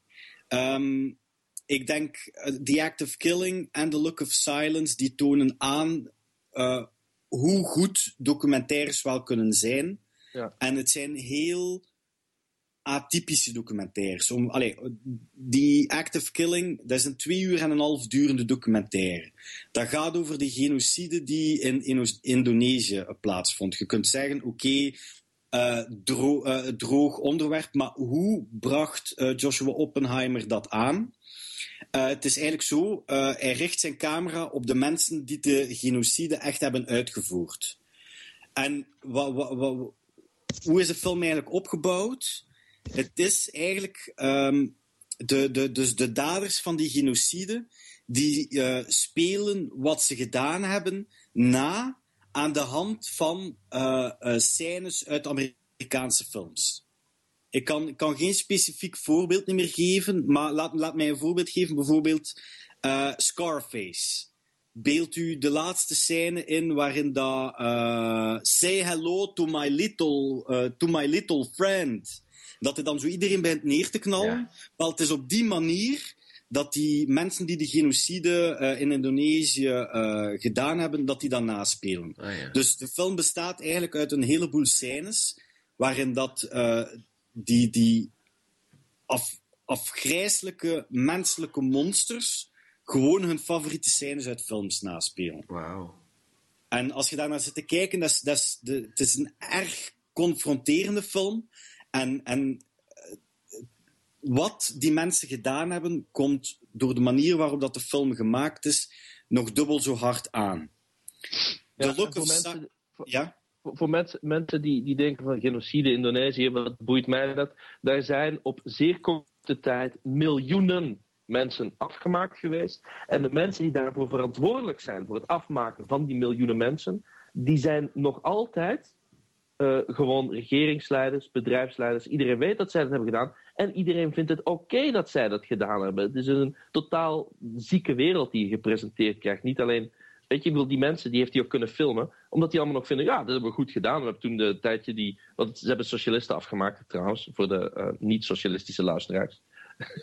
En dat hebben ze met miljoenen gedaan. En dan het liefst ook in de rivieren duwen, zodat iedereen ziet van we komen eraan.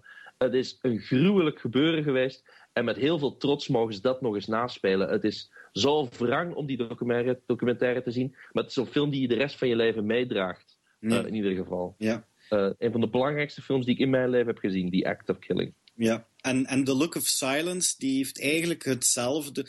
Die draait rond hetzelfde thema. Alleen is iets traditioneler. In de zin dat het nu is het... Maar nog altijd even hard... omdat in deze film volgen we eigenlijk een familie die de genocide overleefd heeft. En ze worden geconfronteerd met de mannen die hun familieleden vermoord hebben. En The Look of Silence, dat draait eigenlijk over de blik dat die daders dan zo in hun ogen krijgen, als ze echt met de neus op de feiten geduwd worden. Want zoals dat Pablo eigenlijk al zei, die mannen die leven daar gewoon door, alsof dat ze niets gedaan hebben. Ze zijn trots op hun daden. Ze worden ook aanzien als helden voor sommige mensen. En wat dat speciaal is aan The Look of Silence, is dat ze nu echt voor het eerst geconfronteerd worden met wat dat ze gedaan hebben. En ook dat besef dat er dan komt, dat moment dat die klik dat daar echt zo van komt van wow, er zaten echt mensen achter. Dus wij hebben geen beesten, geen untermenschen afgemaakt, maar wij hebben mensen zoals ons afgemaakt. En gewoon, eigenlijk onbegrijpelijk dat Joshua Oppenheimer het weer moet afleggen tegen een muziekfilm. Want dat is dan nog het ergste van al, want The Act of Killing heeft ook verloren tegen een muziekfilm. Pijnlijk. Ja. Dus dat is dubbel zo pijnlijk. Dus voor mensen die tot nu toe luisteren, doe het jezelf gewoon aan. Bekijk beide documentaires. En dan word je een beter mens van. Ja, en laat Amy links liggen. En zeker in het tijdperk waar we nu leven, is het heel belangrijk dat je als idiote N-VA-stemmer met je neus op de waarheid geduwd wordt. Ja, daar gaan de laatste. Ik denk dat er maar 2 meer waren, maar oké. Voilà, die zijn we ook kwijt. Ja. Goed. Hey, Laf, jij mag nog iets vertellen. Vertel iets over 50 Shades of Grey. Dat lijkt me wel weer iets voor vrouwen. Ja, die heb ik nog niet gezien. Ik maar, wel. Over de short film Animated. Maar ik denk dat niemand die films gezien heeft. Ik heb Sanjay's Superteam gezien. Uiteraard de Pixar-film van Heel de Hoop. Klinkt van u. Die was voor die andere film, dus heb ik die gezien, ja. Ja, idem. Ja. Maar ik had het leuk gevonden als World of Tomorrow van Don Hertzfeldt had gewonnen. Ik zal anders eens een linkje sturen van werk van Don Hertzfeldt. Het had heel grappig geweest als die gewonnen heeft. Maar Bear Story heeft gewonnen. Is wel heel mooi gemaakt, maar is enorm cliché wel van verhaal. En het had leuk geweest, moest er eens iets compleet anders winnen. Maar helaas, het gaat nooit gebeuren. Hè, ja. Nee, maar ik vind het dan toch al wel leuk dat hij genomineerd was. Okay. Ja. En We Can't Live Without Cosmos is eigenlijk ook wel niet zo'n super typische film. Dus hier valt het dan al iets beter mee. Maar ja, bij die featured animated is iedere keer hetzelfde eigenlijk. Ja, voilà. Oké. Short film, live action kunnen we overslaan. Ja, I don't know that films. Dan is er eigenlijk nog alleen maar nog even te zeggen wie de winnaars van de verliezers zijn, lijkt mij. Want ook de Razzies hebben plaatsgevonden. En de Razzies worden uitgedeeld aan de slechtste films die er zijn, die eigenlijk allemaal onze tijd verloren hebben. En daar zit Grey bij, die heeft gewonnen. En Fantastic Four. Maar kijk, over die 2 films kan ik iets zeggen. Ik heb 50 Shades of Grey heb ik op Blu-ray. 50 Shades of Grey heeft zijn plaats op de Razzies. Dat is een kutfilm. I see what you did there. Ja. Nee, maar het is zelfs niet zo dat je naar die film kunt kijken, omdat hij is niet zo slecht dat hij terug goed wordt. Je kunt er niet ironisch naar kijken ook. Hij is gewoon slecht en hij duurt veel te lang. Fantastic Four, ja, ik heb mijn mening daar al over gegeven. De eerste 2 acts zijn geniaal. Ja. De derde act is poep. Maar ik vind over het algemeen... ik heb toch liever dat Pablo dat zegt. Als jij het zegt, klinkt dat veel te vies. Ja, oké. Ja. En maar ik denk dat ze bij Alleen nou, hij kan iets over Bij- Jupiter Ascending zeggen. Dat heeft hier ook totaal zijn plaats niet in. Jupiter Ascending was niet goed, maar was wel... Je zag waar de studio er dan ook zich mee moeide en zo. Hè. Was ook misschien een beetje te ingewikkeld voor zijn eigen goed. Maar ja, hij hoort niet in dezelfde prijzen te zitten als Alvin and the Chipmunks. Hè. Nee, die zitten er nog niet tussen. Ja. Verder waren nog genomineerd Paul Blart, Malkop 2 en Pixels. Ja. Pixels is blijkbaar ook heel slecht, maar ik heb die nooit gezien. Maar Fantastic Four lijkt me eerder meer een beetje... Het is in 2015 is het een beetje de rage geweest om die film te bashen. En Ja, ik heb het gevoel dat de rest daar gewoon een beetje mee gedaan hebben eigenlijk. Hè. Van, Ja, het is iedereen haalt die film, het is dus we gemakkelijk, gaan hem maar Maar het is- worst en picture En of zeker 2015. om na alles wat er geweten is over Fantastic Four en over de problemen die daar rondhingen, om dan te gaan zeggen, ja, Josh Trank is de slechtste regisseur. Dat is zever, hè. Ja, maar het is... Ja, dat is natuurlijk... Het is altijd zo, hè. Ze steken er gewoon de films in waar dat er afgelopen jaar meest op gekakt geweest Ja. is, zoals Maarten zei. En dan zit je ook bij Worst Supporting Actor, dat is Eddie Redmayne. Ja. Die was fantastisch in die film gewoon. I create life! Ja, ik weet niet of ik daar tegen kon, maar ja, your mileage may vary, zullen we zeggen. Maar het is- Nee, ik vond dat Nee, fantastisch. daarom dacht ik hier over die Razzies erg snel te gaan, want ik vind dat net iets te veel bashing for bashing's sake. Ja, maar Dat was het dan ook. Ja, Ik wilde het oké. gewoon even zeggen. Ja, nee, maar dat is perfect van je, Pablo. Ik hou De van je. Razzies, dat is zo de Oscars voor de fucking hipsters. En hipsters moeten dood. Hey, Simon, ga daar staan. Maar zit, Jij bent toch een ik heb mijn hipster? zwangerschapskussen vast. Bastion. Ik ben nu aan het wrijven over mijn Oké, zwangerschapskussen. ik denk dat het tijd wordt om eens te gaan weten wat wij allemaal hebben gelezen.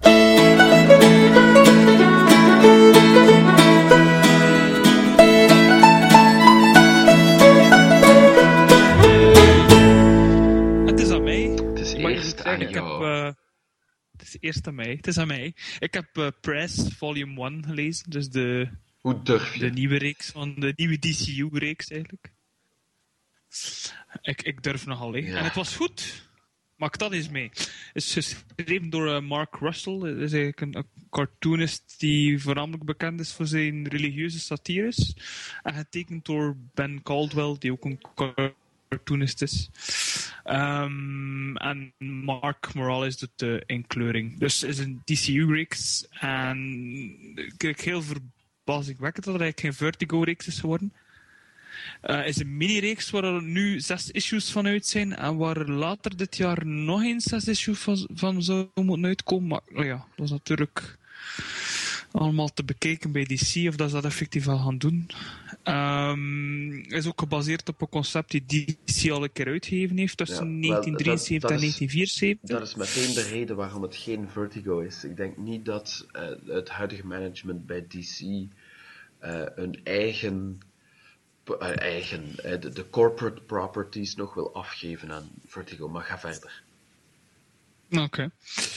Die reeks werd toen geschreven door Joe Simon en getekend door Jerry Grandinetti. Ken die niet. Hij ging toen over een tienerjonger die president werd. En nu gaat het eigenlijk over een tienermeisje, een 17-jarig meisje die president wordt. Het is ooit nog een Vertigo... Ja, maar nou, Simon heeft er niet zoveel... Nee, het is Bastion. Bastion. heeft er niet zoveel Ons gezegd beestje. deze aflevering. Ik weet En je het. bent hem nu aan het onderbreken. Beestje, Maar het beestje.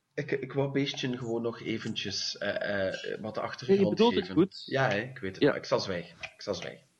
Ga verder, Beestje. Het is eigenlijk hetzelfde concept, maar het is wel een stukje actueler gemaakt. Dus het speelt zich nu af in het jaar 2036. En eigenlijk is de maatschappij in deze comic een uitvergroting van onze leefwereld. Eigenlijk. De wereld is compleet naar de vaantjes. en door de opwarming van de aarde. En de Verenigde Staten is de enige grootmacht die nog bestaat en die de rest van de wereld eigenlijk onder bedwang houdt. Dus de VS zelf wordt voornamelijk geregeerd door allerlei CEO's en politiekers die alle macht in handen houden. En die corrupt zijn natuurlijk. En sociale media is ook heel belangrijk. Bijvoorbeeld Twitter is de belangrijkste vorm van sociale media en heeft ook de sociale media oorlog gewonnen. Dat is dus effectief een oorlog waar er duizenden mensen bij zijn gestorven. Geen details krijg je erover verder, maar het is ook bedoeld als grap natuurlijk. En presidenten kunnen ook via sociale media verkozen worden. Eigenlijk. En het is eigenlijk door die sociale media dat het hoofdpersonage Beth Ross de kans krijgt om verkozen te kunnen worden, om president te worden. En ze werkt namelijk voor zo'n fastfoodketen en tijdens zo'n instructievideo dat ze de grill moet kuisen, slaagt ze erin om haar mooie haar in het frietvet te steken en dat werd natuurlijk een hit op YouTube. Hè. En de andere presidentskandidaten zijn niet interessant genoeg en door een politiek kat-en-muisspelletje geraakt ze uiteindelijk aan de macht. En natuurlijk heeft zij een ganz andere visie dan de gemiddelde politieker. Ook al omdat haar vader bijvoorbeeld op sterven ligt door een catflu.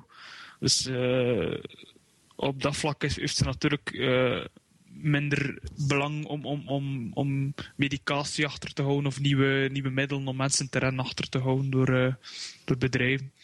Het is eigenlijk echt wel een aanrader. Het is een puur satire natuurlijk op onze huidige leefwereld. Er wordt gelachen met sociale media, zoals die oorlog dat ik voorheen vermeld heb. Ze lachen bijvoorbeeld ook met zaken zoals CEO's die een hologram van een bedrijfslogo gebruiken om hun gezicht te maskeren. En er wordt ook gelachen met werkuren binnen bedrijven. Voor elke seconde telt. Je mag een plaspauze houden van zoveel seconden en niet meer. Je moet binnen zoveel seconden dat werkje gedaan hebben. Het is echt overdreven, maar het is wel leuk. En veel van die zaken... overnacht wel een glimlach op je gezicht, maar aan de andere kant is het ook wel een beetje deprimerend, omdat ze er eigenlijk niet ver van zitten. Nee. Het is eigenlijk een soort spiegel die slim verstopt zit tussen van die allerlei komische situaties. En het heeft soms wel iets weg van Black Mirror, de tv-reeks, vind ik. Ietsje meer humor, dus minder deprimerend en meer humor, maar toch, het is zo een spiegel dat je voor je krijgt, dat zegt van, als we zo verder doen wat we nu bezig zijn, dan zou dit wel eens een mogelijkheid kunnen zijn. Het enige wat ik me wel nog afvraag of dat eigenlijk nog relevant zal zijn binnen x aantal jaar, maar ik hoop het, want het is in ieder geval een must-buy. Echt wel een DCU-reeks die echt de moeite is. Ja. Het zal altijd een beetje... Zoiets zal altijd wat gedateerd geraken. Hè. Sociale media-trends die veranderen dan ook weer en zo. Maar dat zie je het een beetje als een artefact van onze tijd. Hè. Van deze tijd. Ja. Okay. Laf.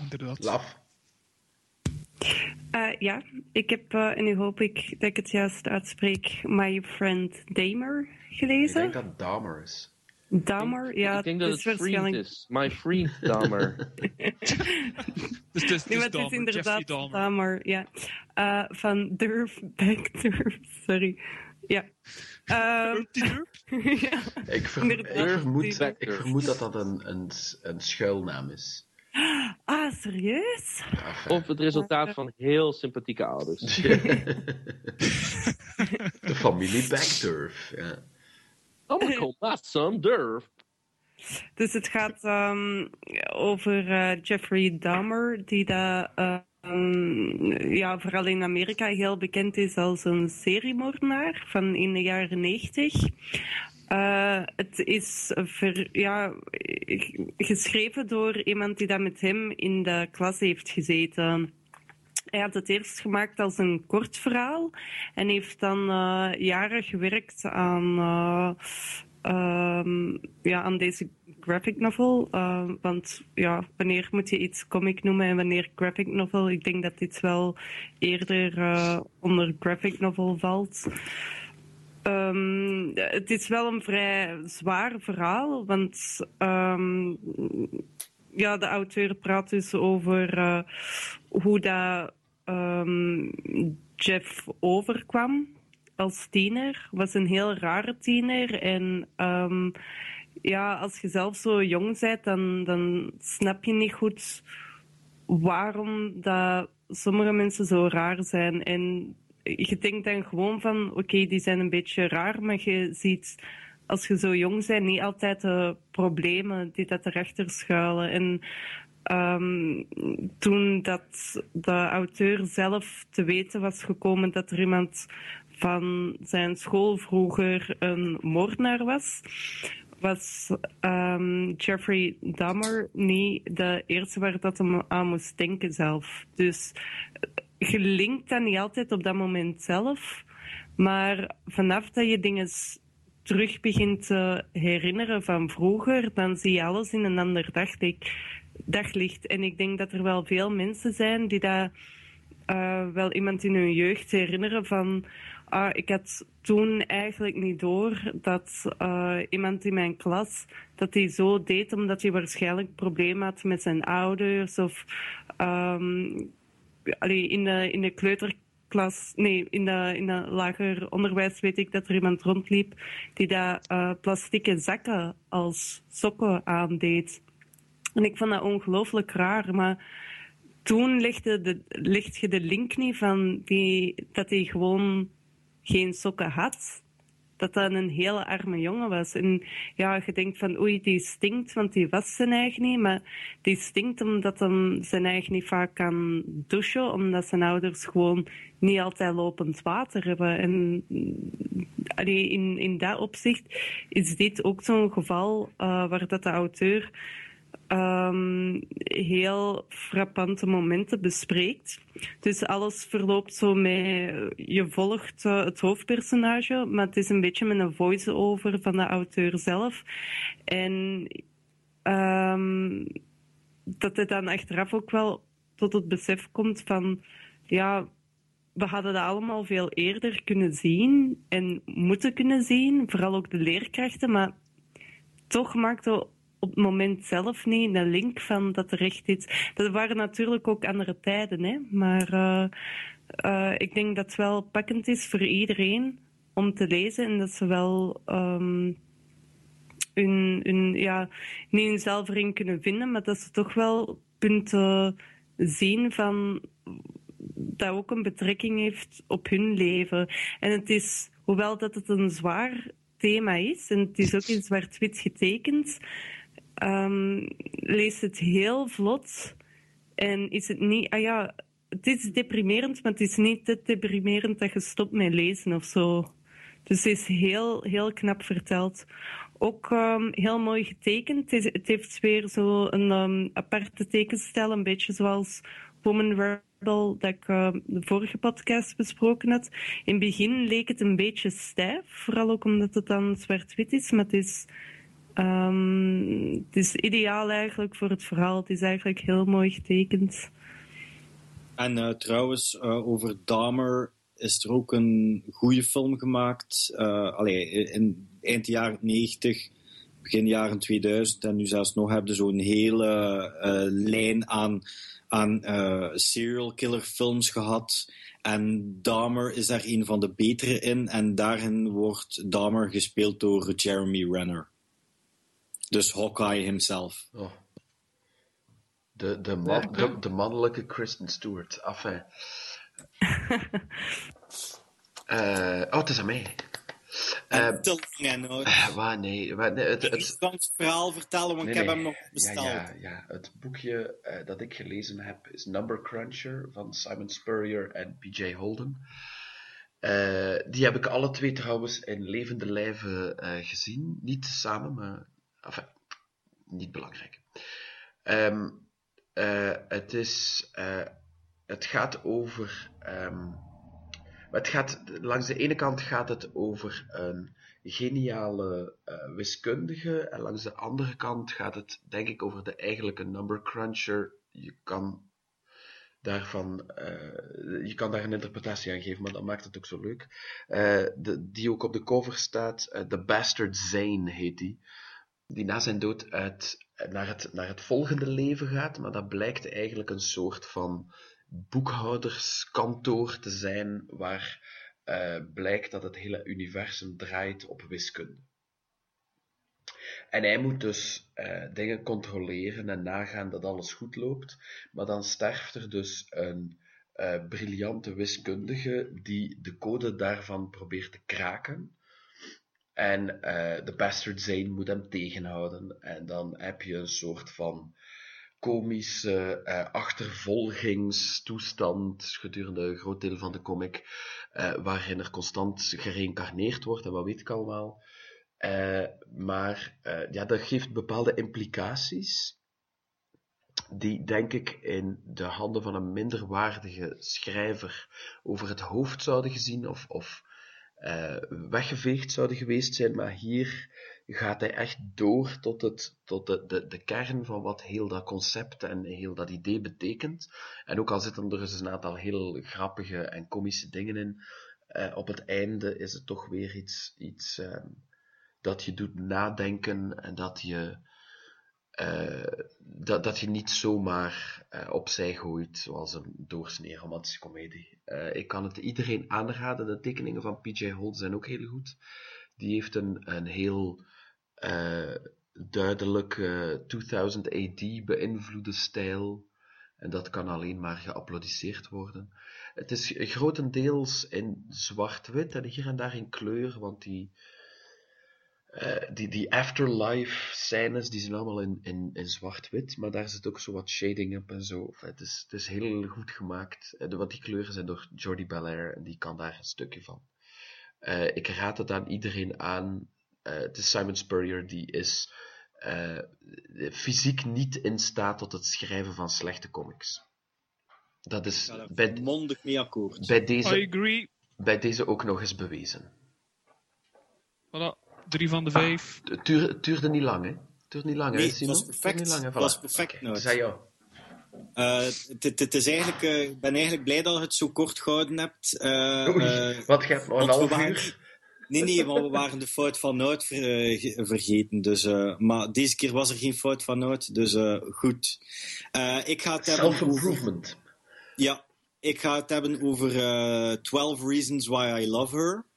Dat is geschreven door Jamie S. Rich en getekend door Joel Jones. En ik dacht dat het Maarten was die het al eens gehad heeft over Ladykiller. Ja. Of was ik het? Inderdaad, klopt. Ah ja, het was Maarten. Dus Joel Jones van Ladykiller. Ladykiller is fantastisch. Net zoals 12 Reasons Why I Love Her. Daar is onlangs een verjaardags hardcover van uitgekomen. En het is ook die ik mij aangeschaft heb. De titel zegt eigenlijk al waarover het gaat. Het boekje... 120 pagina's of zo, bevat 12 vignettes over de relatie van een man en een vrouw, Gwen en Evan. En in die 12 vignettes leer je wat meer weten over hoe dat hun relatie in elkaar zit. Het zijn altijd de kleine dingetjes die getoond worden. Het is een fantastische comic, omdat het opnieuw... Je kunt er compleet in meeleven. Het is iets lichter qua toon dan bijvoorbeeld Local van Brian Wood. Maar ik had er exact hetzelfde gevoel bij. Je leert gewoon twee mensen kennen in de ups en downs van hun relatie. Dus op dat vlak zit het al goed. Compleet inlevingsvermogen. En de tekening, ja, Joel Jones, dat is gewoon een talent. Die mag van mij alles tekenen, gewoon weg. De stijl die ze hierin hanteert, het is zwart-wit, dus het is niet in kleur. Maar de stijl die ze hierin hanteert is iets anders dan in Ladykiller. Maar je merkt wel nog duidelijk dat zij het is. Maar, ja, ze heeft een heel unieke lijnvoering. Hè? Ja, direct wel herkend. Ja, maar dus de lijnvoering, dus de manier waarop dat ze mensen tekent, is herkenbaar. Maar in Ladykiller zijn haar lijnen bijvoorbeeld heel fijn. En hier zijn die heel wat zijn die dikker. Waardoor dat het ook iets meer cartoony is, maar dat werkt... ik ga niet zeggen dat het de inleving in de hand werkt. Dat kan misschien, maar ik ben niet zo well-versed in comics als in film. Dus ik weet niet hoe dat iets daar meer effect heeft op de persoon die het leest. Maar het is wel zo dat het de inleving alleszins niet tegenwerkt. Eigenlijk heb ik daar niet meer over te vertellen. Okay. Want dit is gewoon een fantastische comic die iedereen zou moeten lezen. Dat is goed, hè? En ik heb ook iets gelezen. Jullie hebben het vorige keer over Deadpool gehad. Ik heb die film niet gezien, dus ik kan niks over zeggen. En ik heb hem nog steeds niet gezien, dus ik kan niks over zeggen. Dus heb ik maar de comic nog maar eens gelezen van Joe Kelly en Ed McGuinness. Oké, goed. Ik had die al. Okay. Ik heb die destijds min of meer gekocht. Of ik heb die min of meer destijds gekocht. Ik heb hem wel gekocht, en het was ook destijds. Okay. En in mijn herinnering was hij veel grappiger. Dus misschien had ik het niet moeten doen. Maar het komt wel goed. Nummer 1, 2 en 3 moeten heel nog op tempo komen van wat Joe Kelly pas later echt op kruishoogte brengt. Ik heb de eerste 5 nummertjes heb ik nu even gelezen. Dus ik zeg dit heel hoopvol dat hij inderdaad die kruishoogte haalt die ik mij herinner. Ik zou hem vroeger altijd hebben aangeraden aan mensen van koop dit, lees dit is super grappig. Dat zou ik nu niet meer doen. Heel wat van de, maar dat heb je misschien allemaal gezegd, heel wat van de grappen zijn toch iets te gebonden aan hun tijd en wie er toen celebrity of B of C celebrity was. En dat is misschien minder duidelijk voor mensen die nu 15 zijn. Dat was voor mij toen al eigenlijk een probleem. Ik kende die celebrities toen ook niet, maar ik vond het wel nog altijd grappig. Ik kende ze wel. Het helpt als ik het nu lees, maar het is niet slecht. Het is grappig. Het is gewoon niet zo hilarisch als ik mij herinnerde dat het was. Maar daar komen we misschien nog wel met nummer 8 of 9 of 10 of zoiets. Ja. Dat is dan wel. Nee, maar ik vond het gewoon interessant om even te delen dat ik minder geneigd ben nu om tegen iemand te zeggen: oh, vond je Deadpool de film goed? Dan moet je die boekjes lezen. Zou ik precies niet meer doen.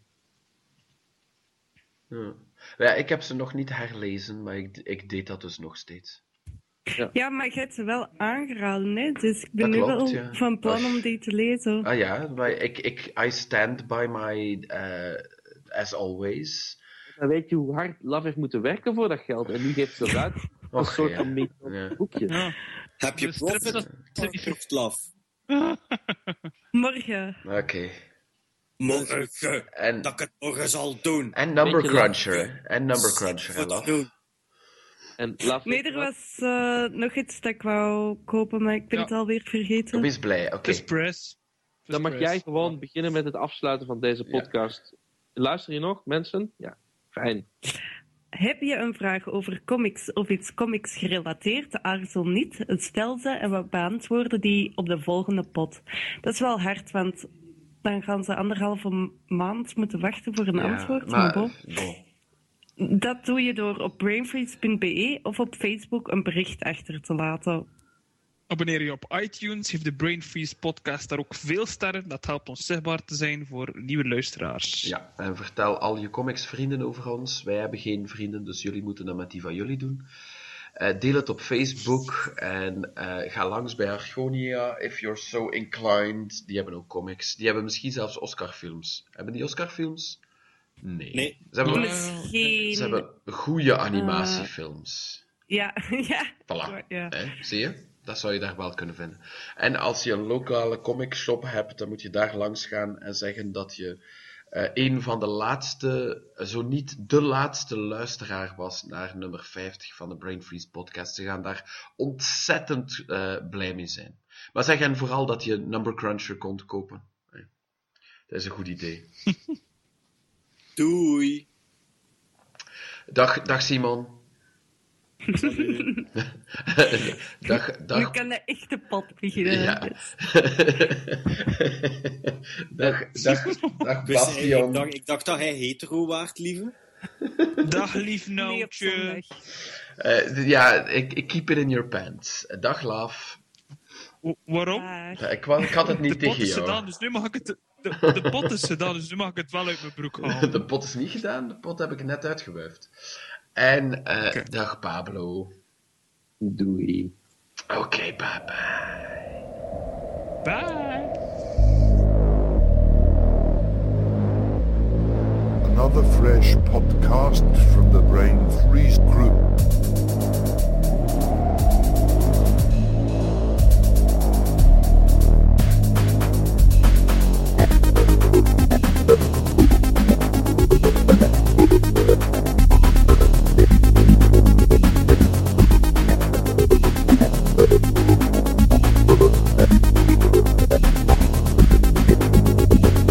Another fresh podcast from the Brain